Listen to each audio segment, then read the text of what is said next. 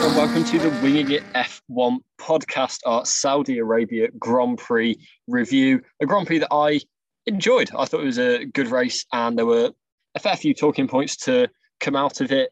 Yeah, it was an enjoyable weekend, and I'm here with Nigel and Freddie, as usual, to discuss the race. So how are you both doing? I'm doing very well. Back from my weekend getaway, got back in time for the race, so that's all very good. It was nice to see you guys fill in for the Quad of Reaction pod. I thought you did a very good job. You didn't say that before the podcast, but thanks. I'm joking. No, yeah, I'm all right as well. I don't know why I said that. Sorry, that just came out, Freddie. Yeah, I'm all right. I think on the track, it was a great weekend, but obviously off the track, there's a lot happening. But yeah, the racing that we did get was just fantastic, really. Totally. It was a very storied weekend, wasn't it? It really was, yeah. And we, as alluded to, then we discussed some of the stories from earlier in the weekend up to qualifying. Me and Nigel did on Saturday night. So yeah, we'll be discussing the race today. And I guess the first place, or the best place to start, is first place. Max Verstappen took his first win of the season, his first win since Abu Dhabi last year. And he left it quite late. He was trailing Leclerc for most of the race, and then there was a bit of cat and mouse at the end with the DRS zones, and in the end, Verstappen, who looked like he had the faster car at the end, was able to get the move done. So, Freddie, do you think it was a deserved win for Max Verstappen? I think it was a deserved win for Max Verstappen and for Charles Leclerc. I think after the first safety car, it was a chase. It felt like both of them at points were running away from the other and hunting the other one down. And it felt frenetic for the whole thing. And they both were clever in their racing. They both were absolutely blistering in their pace. And what more do you want from a lead battle, really, than that? It was two drivers who are just naturally God-given immense people at driving cars, and they're very good, basically. And they showed it. They didn't put many feet wrong. Yeah, very similar to Bahrain, I thought. They were both just going punch for punch, trading fastest, set to time as fastest laps after that first safety car. And it was just fantastic to watch, for them to pull away from Sainz and Perez, who are both, they're not exactly the worst drivers on the grid. They're both excellent drivers. So for them to pull away was just incredible. And then the battle we had, it was a great battle. It was a bit of a weird one with the way the DRS works and stuff like that. But I think both drivers were just so smart. If anything, Leclerc was a bit smarter for me because he caught onto it a bit earlier, and then it took Verstappen 3 or 4 laps to kind of do the move. But he did in the end. That's the main thing. He utilised the top speed of the Red Bull. Red Bull went for a low downforce package, and that might have been the only difference, really, because if Ferrari perhaps used a smaller rear wing, perhaps Leclerc could have held Verstappen off, perhaps. But apart from that, both drivers were just outstanding. Freddie, agree? Completely agree with that. Both outstanding. And I agree that it's mad that they were so far ahead of Perez and Sainz. Like, their pace this weekend was phenomenal as well. Obviously, Checo's pole and Sainz was up there all weekend on that pace. So it just seems to be that these two can get to such a level in the race that it's mind-boggling. This early in the season, they can pull to such a level that it's one of those things that is just, we all spoke about sort of, I don't know, Lewis in Brazil, where he can just be just that extra bit mega, and it's kind of like, oh wow, are these guys just doing that extra bit already straight away together? That's a head of a conversation to have, but the fact that they just are effortlessly fantastic is brilliant. I think Red Bull as well, they kind of planned that attack in the final 10 laps by telling Verstappen, save the tyres a little bit, save the engine a tiny bit, and it paid off in the end. So Red Bull, you got to give credit to them as well for doing that strategy. And then Verstappen obviously was able to do it really. So I think both teams did really well, and it's also a really respectful fight so far, of course. But both drivers, refreshingly so. Yeah, and I think it was just great racing, and that's exactly what we asked for. And so far, Bahrain and Saudi, we've had exactly that. And on that point, it's really with kind of last season and Mercedes, and you can kind of see in interviews, and they cover this a lot more on Drive to Survive, that it's kind of war and it's a battle and it's a fight and you've got to sacrifice everything. There's big dramatic drum music in the background. And it's just like, I think I was getting a bit fatigued with that, just kind of like all out total warfare between Mercedes and Red Bull. And it is kind of nice to have that throttle back a bit and just focus on the track and have kind of great, respectful racing on the track and not kind of so many antics off it. Whether we'll get that kind of throughout the season, I don't know. But yeah, I am really welcoming that so far. Whether that's going to be the case at Japan or around that kind of stage in the season, we don't know. But there always felt to me like there was a lot of pre-baked in aggro from Red Bull to Mercedes, and it looked like they just pushed Mercedes to flipping back last year. Whereas I think just because it's Ferrari, and from Red Bull, there's a bit more kind of just respect for that, because Ferrari is Ferrari. Everyone loves Ferrari. Everyone's a tifosi in a small way, because you just look at them and think, yeah, they have to be there. Whereas I think Red Bull looked at Mercedes a bit more and kind of thought, you've stolen our crown. I think they look at Ferrari and think, you always deserve to be at least the prince. And I think there's a bit more kind of respect from just the Red Bull camp towards Ferrari anyway. And whether that goes back to sort of Christian Horner's leadership role, but also probably goes back to Red Bull kind of nicking Max Verstappen from under Mercedes' nose in 2014 and 15 and 16 and 17 and 18. Whenever Mercedes tried to make a sniff at him, that's all but confirmed really that all those snatches were attempted. Yeah. And on that, what did you both make of the kind of cat and mouse battle between Leclerc and Verstappen in the closing stages? And it was very much neither driver wanted to be first going onto the main straight because of the DRS. So do you think that ever crossed the line, or do you think it was just smart racing? I think it was smart, very smart. I think Leclerc, like I said, was a bit smarter, if anything, because especially at the time when he braked and had floored the throttle with Verstappen, had a massive oversteer moment, which cost him. So I think Leclerc has shown his class, and again, and Verstappen last year, more often than not, he had the better of Hamilton when they were side by side. But I'd say so far this year, Leclerc has been slightly better. Definitely in Bahrain, and I'd say so in Saudi as well, even though he came second. So. I think it was clean, fair, exciting racing. There's a nice new element that is kind of pacing the racecraft. And we always talk about looking after their tyres and that kind of thing, and then going for an attack, and then the attack's kind of got to stick them. But this new kind of crazy kind of race format that we had there, a bit with the track and the double DRS zone there, really. But you will probably have something similar to that in Melbourne, you could say, as well, with the double DRS down the main straight and the secondary straight. They're not as long, but they're still a thing. And you look at that and kind of, it's a whole new level of racecraft. They've got to think laps and laps and laps. Well, they've always got to be 3 sectors ahead anyway in their mind. They've got to think to the next lap when they're doing a move. But you've also then got to think in the moment and think ahead of that. And the sheer capacity for this kind of racecraft is excellent. And it's a whole new level to it. And I think, even when Verstappen locked the rears at 10 miles an hour or something, and nearly looked like he's going to spin at one point when they were both locking up. Yeah, that was the only bit you kind of think, but I think every point, that's the right idea for the race, and that's racing, surely. So you can call it silly, but that's racing.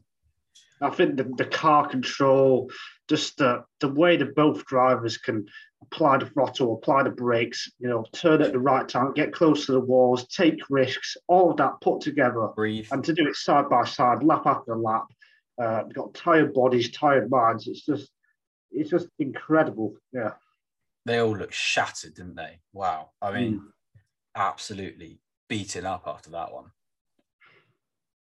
Yes, I agree. No, I think it's, again, it was kind of nice to see it, not crossing the line, because I think at points last season, and we discussed it at length on the podcast, the Verstappen Hamilton battle did cross the line. So yeah, I agree. It was, it was interesting racing. It was maybe unorthodox, but I don't think it was at that stage. Freddie, you want to say something? Speed.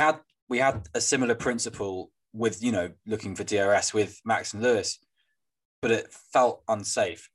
At this point, that racing felt controlled and excellent. It didn't feel like it was crossing a line. I don't know if that's because it's race 2 and not race 21, and whether there would have been more of a kind of a few fewer inches spared if it were that point in the season at this track, and maybe we'd be blessed with it being at this point when everyone's hunky-dory. But it's much better to see it in this way than it was in 2021, a race I think we all lost hair at. Yeah.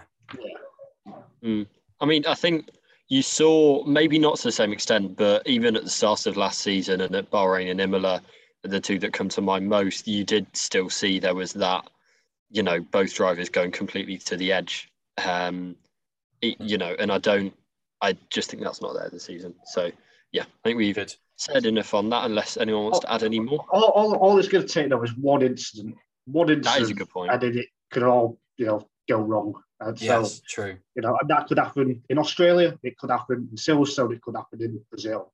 So yeah. Yes. Place your bets. Yeah. Yeah. So Nigel, do you think Perez was unlucky, or do you think he would have lost out in the end anyway?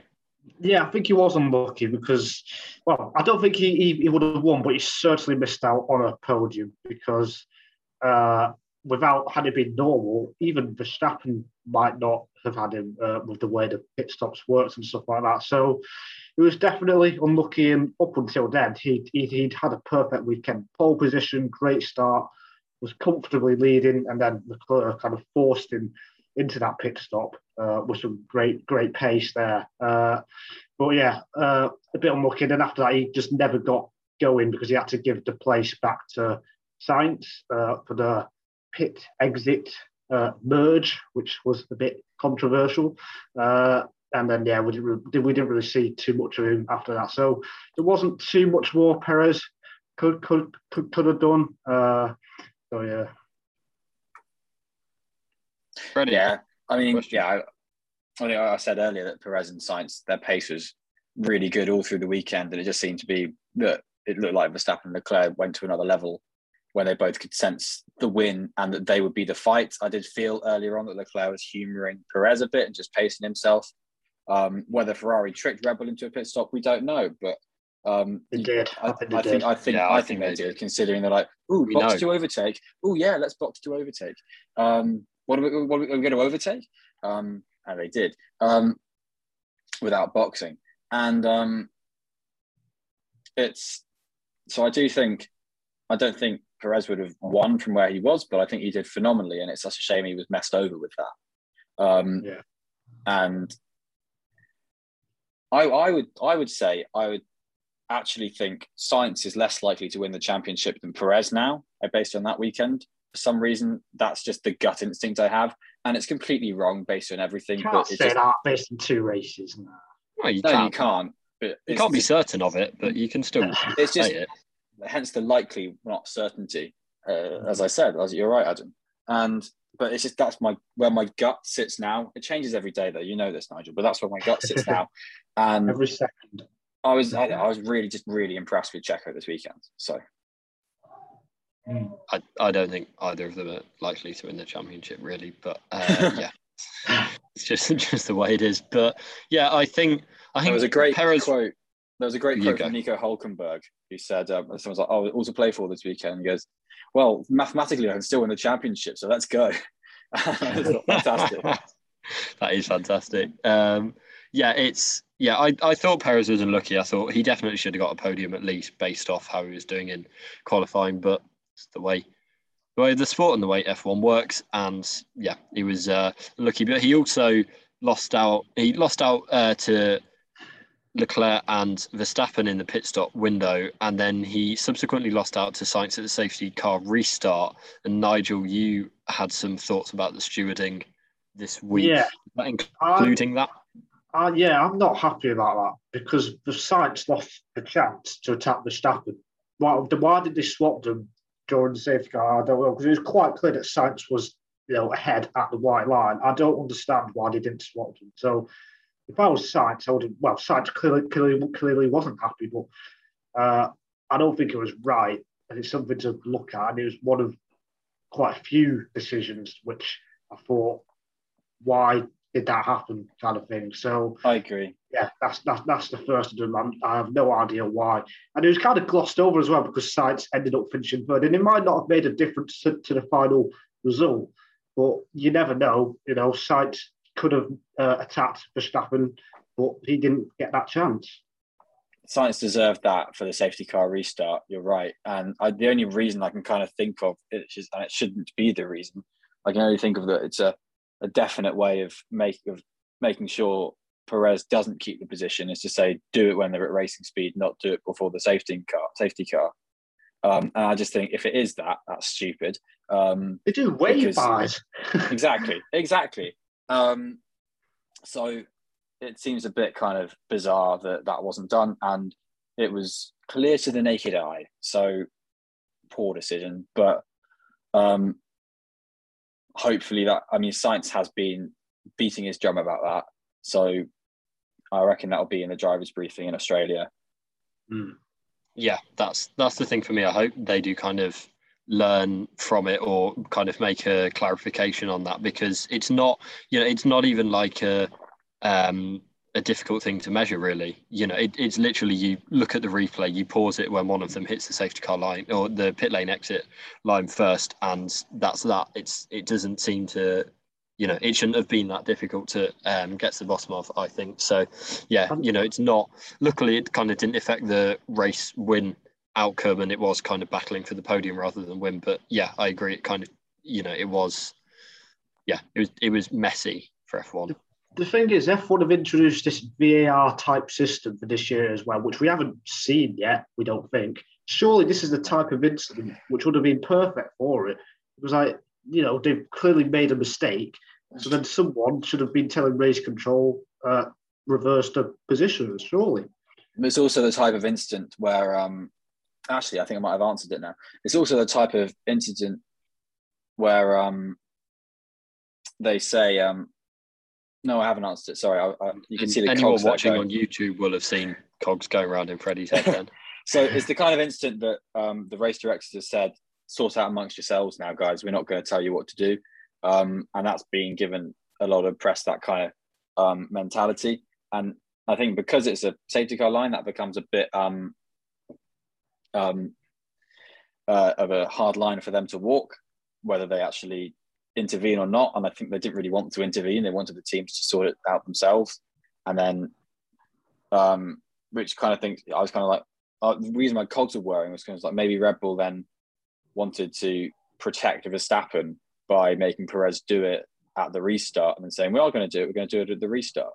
But then I kind of thought, well, no, because surely they would want to prefer to get Perez on the attack rather than on the definite giving up of a position. So I don't know if that's something that's been weighed up from that. Well, it's got nothing to do with race control.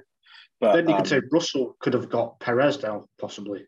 Exactly. So it's a theorem at best. It's not even a hypothesis, because I don't think it's probably the case. I think from the steward's end, that would make sense. That was kind of something I was considering before, but I think if that is the logic that they're using, that's extremely flawed, because it's not like we've just said, it kind of messes up the balance and kind of the natural order of how things should have been from the restart, and teams are getting advantage and disadvantaged out of that. So I think if that was something from the steward's end, I think, I'm not kind of necessary. I don't know. I don't kind of wholeheartedly agree with the not getting involved for things like this anyway. But even in this scenario, then I think they it's a pretty cut and dry thing to get sorted. So yeah, that was that. I mean, the whole period, the going to yellow flags and then virtual safety car and taking like quite a long time to go to safety car seems strange to me anyway. I think it was a bit of a weird, the way they handled the whole thing was a bit strange, but there we go. Yeah, they were very hard line on Zhou Guanyu leaving the track and gaining an advantage, and they gave him a 5-second penalty, which led to even more calamity for him later on, but that's not for now. So I think with this, they didn't want to tackle it and then kind of should have tackled it because they're kind of thinking, oh, it's something they should organise between themselves. And because it's a safety car, they've got time to do that. So I think they were trying to just say, do it yourself. We don't need to look after you. But I think they should do when it's a thing like a safety car line, really, because it gives them time to deal with it. It's not like it's wasting their time by looking at every single time someone goes a little bit wide.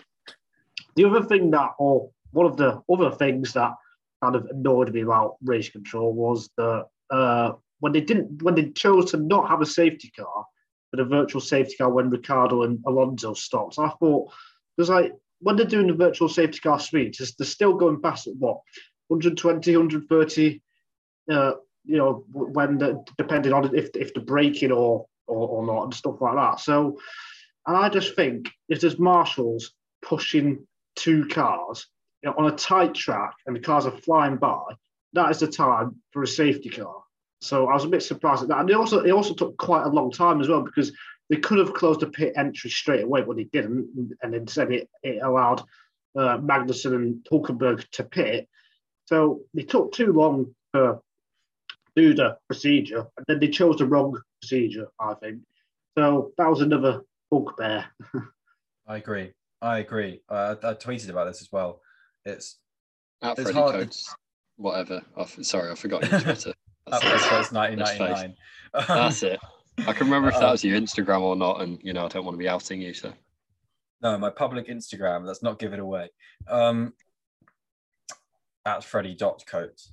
And but yes, I tweeted about that and on my Twitter, not my Instagram, and basically said, yeah, it's actually a really serious point, which feels very flippant now. But yeah, it seems this track is way too narrow for a VSC at any point, surely, that kind of thing. And particularly that part of the track, which is so high speed and so narrow, and you're going to have cars sort of weaving around with wanting to go into the pits and things like that. So and when the pit lane isn't being closed for so long, and it just feels like with marshals running on track, their thought isn't, oh, it could be a car behind me. Their thought is, I need to do the best thing to get this car out off track. So give them a safety car, give them the time to not be stressing about running with a car. Same with when they had the safety car with Latifi's crash. They just drove a crane right down the narrowest part of the track. Didn't we learn from Formula E in Saudi? But no, apparently not. So they did that in the Formula 2 sprint race as well. They had two big cranes next to I think it was Jack Doohan and Sargent. Someone else who crashed. That's it. Yeah, they had two massive cranes, and the field had to all slow down. They just got by. It was ridiculous, quite frankly. And with the Formula 2, there was a big story from that with was Chembolek Bassi not being able to start the race because he had concussion, and it took 4 minutes for the crews to get to him after his crash in qualifying. I think that's ridiculous. Practice, okay, that's ridiculous. They should be there on the scene immediately. That's unbelievably slow, and I think that's appalling performance from just either if it's just the position of marshals, then there needs to be a lot of review of the circuit. But yeah, I agree with all of those points. I think especially the VSC, it was just kind of scary, really, when you're seeing the cars going past the marshals that really aren't that far away. And yeah, I don't see why you wouldn't call a safety car then. I don't see what the kind of downside is to that, or what the upside is to calling a VSC instead. It just seemed a really strange decision, and things just seemed a bit off all weekend, as you've touched on in great detail already. And hopefully, to be honest, hopefully that this is something that they go over now, so that it's not coming up, with more serious consequences, because it's one of those things that it really, any of these things that we've listed doesn't take that much to go into a really catastrophic scenario. If there's just a bit of difference in a crash, then all these things matter 10 times more. And I really hope they are proactive in that and look at it and change, or just change the mindset, because I don't know whether it is a rules thing. It just seems to be mindset.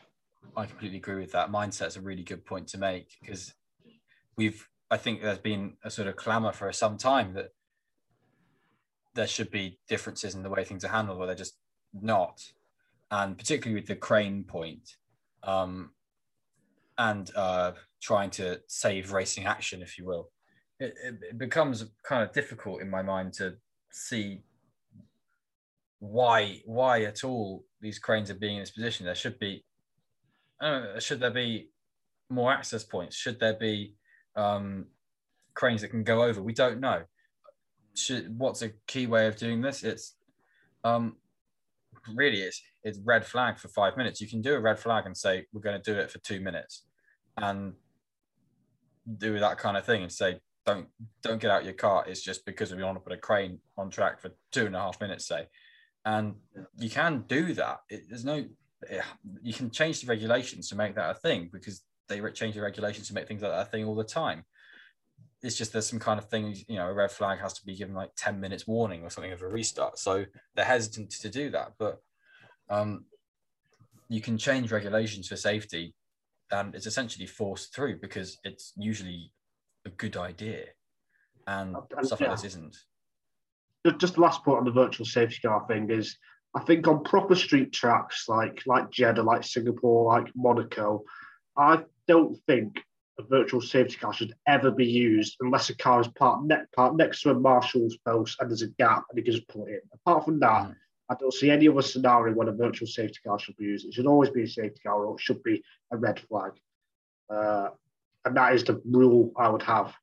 So, I think that seems sensible. And I think we're all just kind of hoping that this is a bit of a change before there's serious consequences. So either of you got anything to add on any more incidents in race control corner, or we I think there's a reason. I think the race shouldn't have ended under green or double wave yellows in sector 1. From what we saw of the Stroll Albon collision, where Albon was parked up, I think maybe they should have finished under safety car with that, or at least finished in the VSC for that. They definitely should have penalised Magnussen, Sainz and Perez, I think, because those 3 drivers were investigated for speeding. And Sainz, I've not seen the other footage, but Sainz, he barely lifted. I think he lost about 1/10 through that corner, which is absolutely nothing. Yet he gets away with it. And I think with these things, especially when we've got new race directors as well, they've got to, go in hard, be strict, set a precedent, quite frankly, because now the precedent is you can get away with it. And that is absolutely not right. So that's another annoying thing. Yeah, absolutely. I think we all agree with that. And again, just really fingers crossed that it does change and that safety, I want to say it to be clear and obvious that safety is the number one concern. That's kind of it. And at the moment, it doesn't feel like there is 100% on that. So hopefully that changes, but we shall see. Moving on, the other big story of the race was Hamilton eventually coming back to finish 10th. He was running, I think, in 6th for some of the race. He had a decent fight back and was aided by a lot of people pitting in the first safety car, but that meant at the end he had to pit. There was the pit lane closing when Ricciardo and Alonso both retired on lap 35, and that really put a hammer into his race. And he had to pit a not great time, slide back, and he did manage to recover and finish in the points. But do you think it was the right strategy call from Mercedes to start him on the hard tyre to begin with? I think so. I think with hindsight, no, because of what happened. Oh, because well, in hindsight. it couldn't have, that first safety car couldn't have come at a worse time, because it was after 15 laps when the medium tyres had done enough laps, so then you can get to the end. So then that really killed his race, really, along with Hulkenberg and Magnussen. So, but I don't think with hindsight, yes, that did. But I think going into that race, starting on the hardest, I think was a very good idea, because they will go for a long time. You can let there be a bit of carnage unfolding and work around that and gradually creep up while other people do early pit stops. And really, chances are there could have well been a red flag, and then he puts on some mediums at the red flag and it's in sixth, sitting pretty. So I think it was the right strategy to go for at the start. I think, it didn't work because of the just really the timing of when he went round past Ricciardo, which is unfortunate, because had he been 5 seconds back, he would have pit and it would have been wonderful. Might not have made the greatest deal of difference to his race based on where he ended up with Magnussen anyway. But I think the strategy was actually on paper actually pretty good, but it just was messed over, in my opinion. Yeah, I'd agree with that. I would have done the same thing. It was just misfortune, just like Perez when he lost the net lead. It was just like that. You can do it next time. Yeah, I think it's not kind of inconceivable. Like, hindsight is a wonderful thing, but on a track like Saudi Arabia, I don't think it's inconceivable pre-race to think that having a safety car around then. It seemed if very a red possible. flag comes out on lap 35, then Houghton's right in the ballpark, isn't he? Yeah, but I don't. We had two last time in Saudi, 2 red flags, numerous safety cars around that. Well, kind of yellow flags around that. So you kind of expect that there would be that it could well come to you, very likely.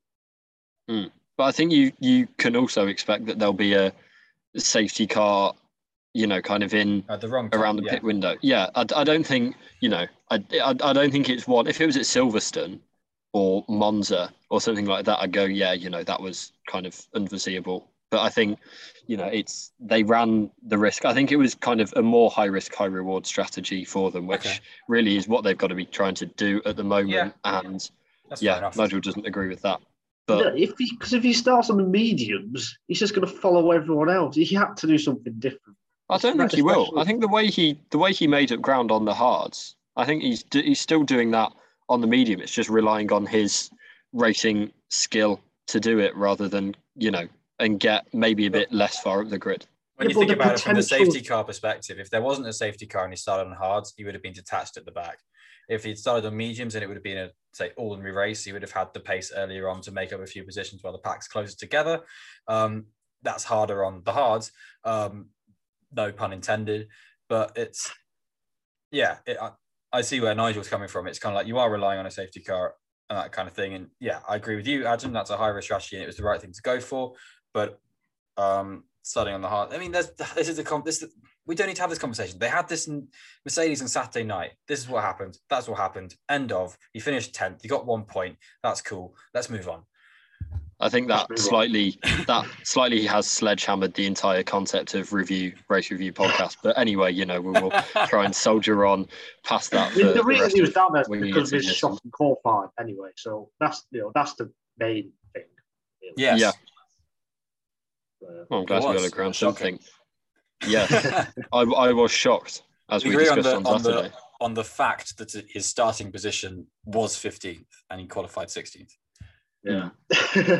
So, moving on from that, I think the other main thing that I want to talk about, I know Nigel has a few more things on his list, but the main thing I want to talk about is the Alpine battle, which was absolutely fantastic. That was one of the highlights of the race because it was so tight. It kind of brought other drivers into play, and I really enjoyed watching it. That being said, what were your thoughts? Do you think it was the right thing for Alpine to do? Where do you kind of stand on the teammates racing?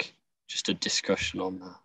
I think it was incredibly exciting, but I do think some of the moves were from Ocon's side, personally, I think were a bit over the line in terms of Yes. racing. And we've seen this with Ocon a lot, that he loves a move under braking, and that's not on. So I think Ocon needs to tone it back a little bit. And I don't think he will, which is worrying. But I think, do you remember in Silverstone in 2020, Grosjean stayed out and did all these sketchy defensive moves? And yes, that was like one of the biggest talking points of that race was how crap that was. And I think Ocon's moves were like that.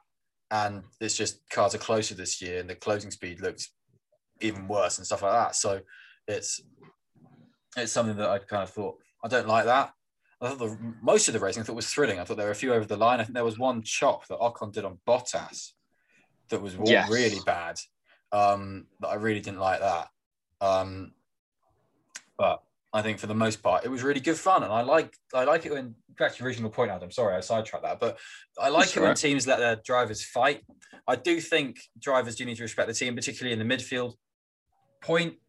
Where somewhere like Alpine are, where they were in a good position, they were able to fight where they were. They had good pace, and Alonso had more pace, and Ocon deserved to be able to hold that position because he earned it in qualifying, and Alonso had more pace in the race, deserved to race for that position. But when Bottas is in your mirrors, and then you've got, I want to say Magnussen right there as well, closing in on that. That's when you start to think, okay, guys, hold it now, work together, build a gap. This isn't the end, but we're Alpine. You were employed by us. You were members of the team. End of. And I think that got lost a touch at points in that. But I think that's just for something for Alpine to look at. I think they were helped a bit by Bottas actually overtaking Ocon and meaning they didn't have to worry about it anymore. And that shouldn't be the case. I think I think Ocon was a bit desperate for me, especially when he tried to re-overtake Alonso twice and he cut the chicane. And that's just a little bit too far for me. Like to do that against your teammate, it's not too bad when you're doing it against someone who's not your teammate, but to do it against Alonso, perhaps a little bit too far. But I think it comes back down to the teams, and the team didn't tell Alonso or Ocon to not race that hard.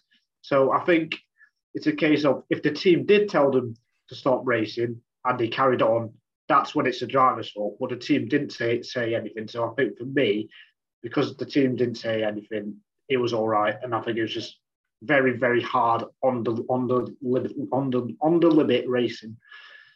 Yeah, I really, really like it. I think I really like it from Otmar, and he was on Sky Sports kind of as it was going on, and Crofty was trying to kind of, I don't know, trying to goad him into an answer. Yeah, and trying to, get him to say, we want the drivers to stop. And he didn't. He was just saying, we'll see how it plays out. And I think it's fantastic. I think I've not kind of heard anything from Alonso or Ocon really saying they didn't like it. If you're a driver and you're a racing driver, if the two drivers are staying on the limit, that should be what you live for. And yeah, I think it's fantastic. And, in the end, the road will decide, the track will decide. And that whether we'll see that kind of later in the season when there's more at stake, I don't know. But I think now at this point, for preserving kind of team harmony and team equality at the moment, as much as anything else, then I think it's a good move, and it'd be cool if more drivers do it. I think it's a problem accentuated by the 3 DRS zones and the fact that this track seems to be really helpful for drivers having another pop. And with their pace being so similar, that was always, I think they probably didn't anticipate quite how much they'll be able to continue to fight with each other. But I think, I agree with you, Adam. It's thrilling stuff to see cars racing. That's why we do this. So seeing that and some really, for all the stuff we've just said about the aggression, there was some really proper good bits of racing in that too. Yeah, and that's the only other thing I wanted to say is these cars really seem to be able to follow well. On a track like this, which is just, like the antithesis of what was good for the cars of last generation, I thought these just seemed such a step forward on that. I know having the 3 DRS zones helped, but yeah, I just thought. But this is prime. This is a prime ground effect racetrack, high speed corners, meaning that's when the floor is working at its most, and that's what these cars are focusing on the most. So these kind of tracks are designed for these cars. A slow speed track, I think, is going to be very, very different and interesting to see. But with such a high speed track like this, that's exactly designed for the cars to race in this way. And there's a reason Ocon said it was like a go-kart race. And yeah, I completely agree, Adam. You're bang on. Thank you. So, bang tidy. Any of the drivers that either of you want to give shout outs to, or list, or harangue? I think Haas and Alfa Romeo will be disappointed, because I think they had the cars that were definitely good enough to score points. I'd even go as far as saying Haas had the third or fourth fastest cars. Just Magnussen having never driven at the track, and then Schumacher not even starting the race. They only ended up scoring 2 points. So I think they'll be a bit disappointed that they couldn't make the most of the strong car that they've got. Yeah. The same with Bottas, with him dropping out when he was 6th or 7th, I think he was. So that's a shame as well. And, we don't know how these cars are going to be developed, and Alfa and Haas might look back at this race and think, we missed out on a chance to get 5th, 6th or 7th there. So I think those will be the two teams that are most disappointed probably from this weekend. I think I agree with that. I think obviously Haas went into the race with a hand behind their back, with Mick's crash from qualifying and not taking part. Magnussen's neck also came off in qualifying, so we couldn't. He said he should be 5th, but anyway,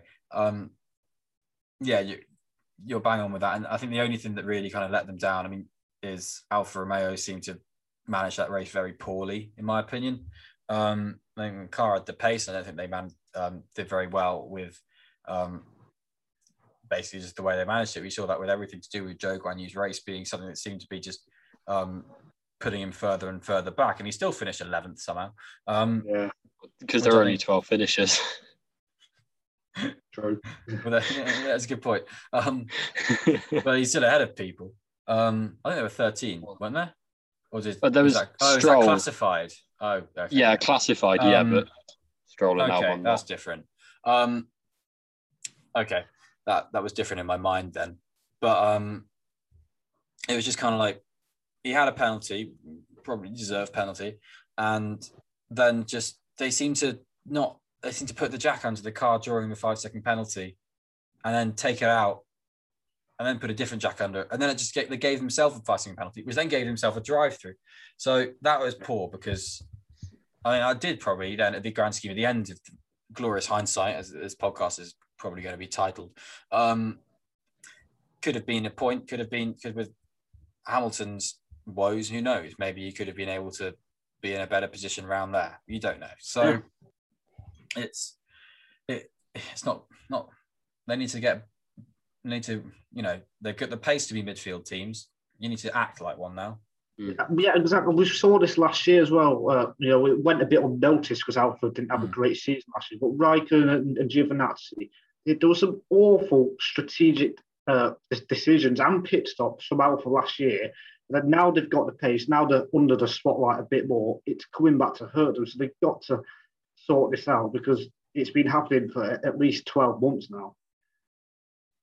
Yeah, I think, nicer problems to have than being detached at the back of a race. But yeah, there's ground to be made there. I think they'll be disappointed. I think the most disappointed driver will be Yuki Tsunoda, because he went to Saudi Arabia and didn't turn a wheel in anger over the weekend, and he had a power unit issue that stopped him taking part in the race. So that's another one. That's a 4th in 2 races for Red Bull. So lots to look at for them there and digest. But we aren't engineers, so I can't give any more insight than that.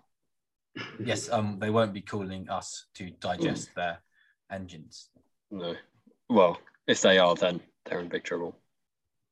Freddie, any other drivers you want to touch on? I don't think it was a good weekend for Nicholas Latifi. That's fair. I think he obviously crashed in qualifying and he crashed in the race. And the crash in qualifying did look a bit more out of control and like a bit harder one to catch. And you could say it's one of those ones. The crash in the race seemed a bit more odd to me. But yeah, I think it needs a good weekend in Melbourne, which is, early for someone to need a good weekend, but he needs a good weekend. Yeah, because his Bahrain wasn't good as well. His Bahrain, Exactly. Not as bad as Saudi, but his Bahrain was pretty below average. So yeah, he's probably been the worst driver so far this year. I know. I'm normally the first. Unfortunately. I'm normally the first to say, look at this positive part of Nicky's performance, because I think, particularly 2021, he actually had a very good season, and people are quick to judge Latifi because he's not George Russell and that kind of. But he did have a very good year, particularly the latter half of that year. But it's just, I don't know. Hopefully, he can get his handle around this new generation and move forwards with his performance. But the first two races have left a lot to be desired there. And I think the only other team I want to touch on is McLaren, a massive improvement from Bahrain. Yes. Going off what Norris said, when he said they are really, really bad in the slow corners, I do fear that this could be the high point of the season. Now, that might sound crazy, but considering the track layout, high-speed corners, there's not too many more tracks like this apart from what Silverstone and Spa, perhaps. So it wouldn't surprise me if McLaren end up, getting knocked out in Q1 over the next 3-4 races. This could be the best result for quite a while. I hope I'm wrong, obviously, but I don't think McLaren fans should be too, jubilant about 7th. I think scrapping for 6th is brilliant for Norris and just testament to the driver. And Ricciardo was actually up there this weekend as well. So good for him. Needed to have a good weekend. Ricciardo did have a good weekend. So until the end. Apart from the end, right? His side was good.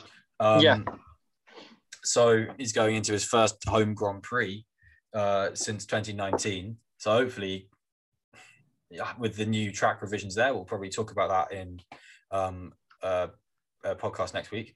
But the track revisions there, lending themselves to a bit more speed. Who knows? Maybe they'll help McLaren a bit more. Maybe they'll have got a few more handles on. Probably the first race we'll see some proper upgrades. Naming no Mercedes new floor rumors. Klaxon. But anyway, we'll see. And I agree with Nigel. Great. Just moving on to I agree with Nigel. I say that too many things now. But this podcast, it's amazing we managed to drag it out, considering it should just be Nigel says something and I say, I agree with Nigel. And then we end the podcast. It never used to be like this. Something's just changed this year. I don't know why. You've grown up. Bless him. He's figured out how to have the right opinion. And on that note, I think we'll wrap up. I think the other thing to mention is Mick Schumacher was released from hospital. So we'll await updates for him in Australia, but it looks positive from there.